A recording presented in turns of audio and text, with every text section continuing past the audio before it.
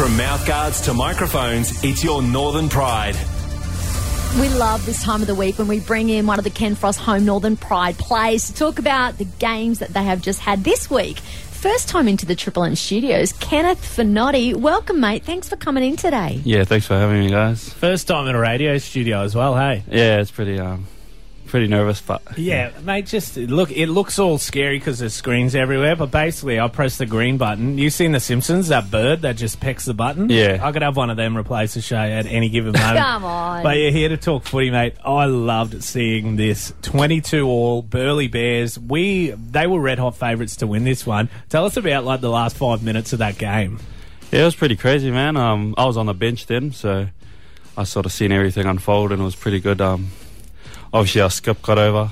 I know he would have loved that. I think he wanted to do a bit of a celebration, but the boys got around him, so he couldn't do much. But yeah, it was pretty intense. Especially that last try, we were just throwing it around. If you've seen it, and yeah, ended up in his hands, and he crossed the line.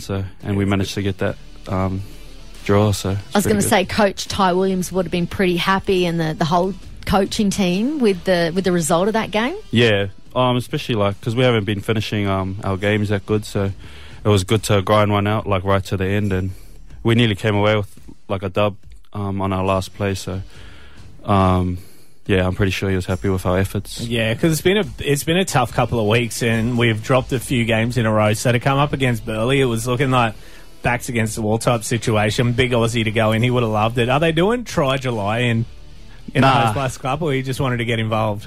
I don't think we are, but I know Aussie, every time he goes over, he likes to either throw the ball or something, just do a little something. I yeah. love it when they do that. There's so many good creative celebrations. I want to see them absolutely everywhere. I want to see, if you go over before the end of the season, could you please do one for us? Yeah, I still haven't gone over, so you're still on the nudie, yeah, I'm sure I'll do something. Well, mate, 22-all puts us back in the top 8, but right on the edge. So we're sitting in 8th spot this weekend. We head on down to take on Tweed Seagulls, who are sitting in 7th. So really crucial game. How are we approaching this one? Yeah, we had trading last night, so it's been pretty chill, to be honest. I think everyone's got a bit of confidence after that. Obviously, we're a bit down after our 3 losses, so this will pick up the boys a bit. So I guess we just take it day by day for now. Kenneth, I know you're Tongan descent, but lived over in Auckland, New Zealand, and they brought you across to play for the Pride. What are you loving about being here in Cairns for the last couple of seasons? I guess the weather's good here. Doesn't get too cold like New Zealand, so yeah, you get to get out, and a lot of beaches and that. Haven't really done much going around, but even just the creeks and that are pretty good. Yeah. Just they're nice and cold, so they're good recovery for most of us boys. So yeah, you don't need ice baths. You just go into Crystal Cascades. Bob's your uncle. You're done. Well, good luck. They play 3 p.m. this Saturday against the Seagulls to solidify a bit of a spot in the top 8, and then you'll see the guys again the following week here at Barlow Park as they play the game before the NRL Dragons versus Bunnies. Ken Fonoti, we're not letting you go just yet. You ready to play some Pride Putt-Putt? Yeah, I'll give it a good crack. All right, we're going to hit the halls up next and see if he can top the table when it comes to Pride Putt-Putt on Triple M. Tammy and JB out in the halls for Pride Putt-Putt. Ken Fonoti, it is his turn now. Ken, how much golf have you played? Nah, I'm not really a golf player, so not at all.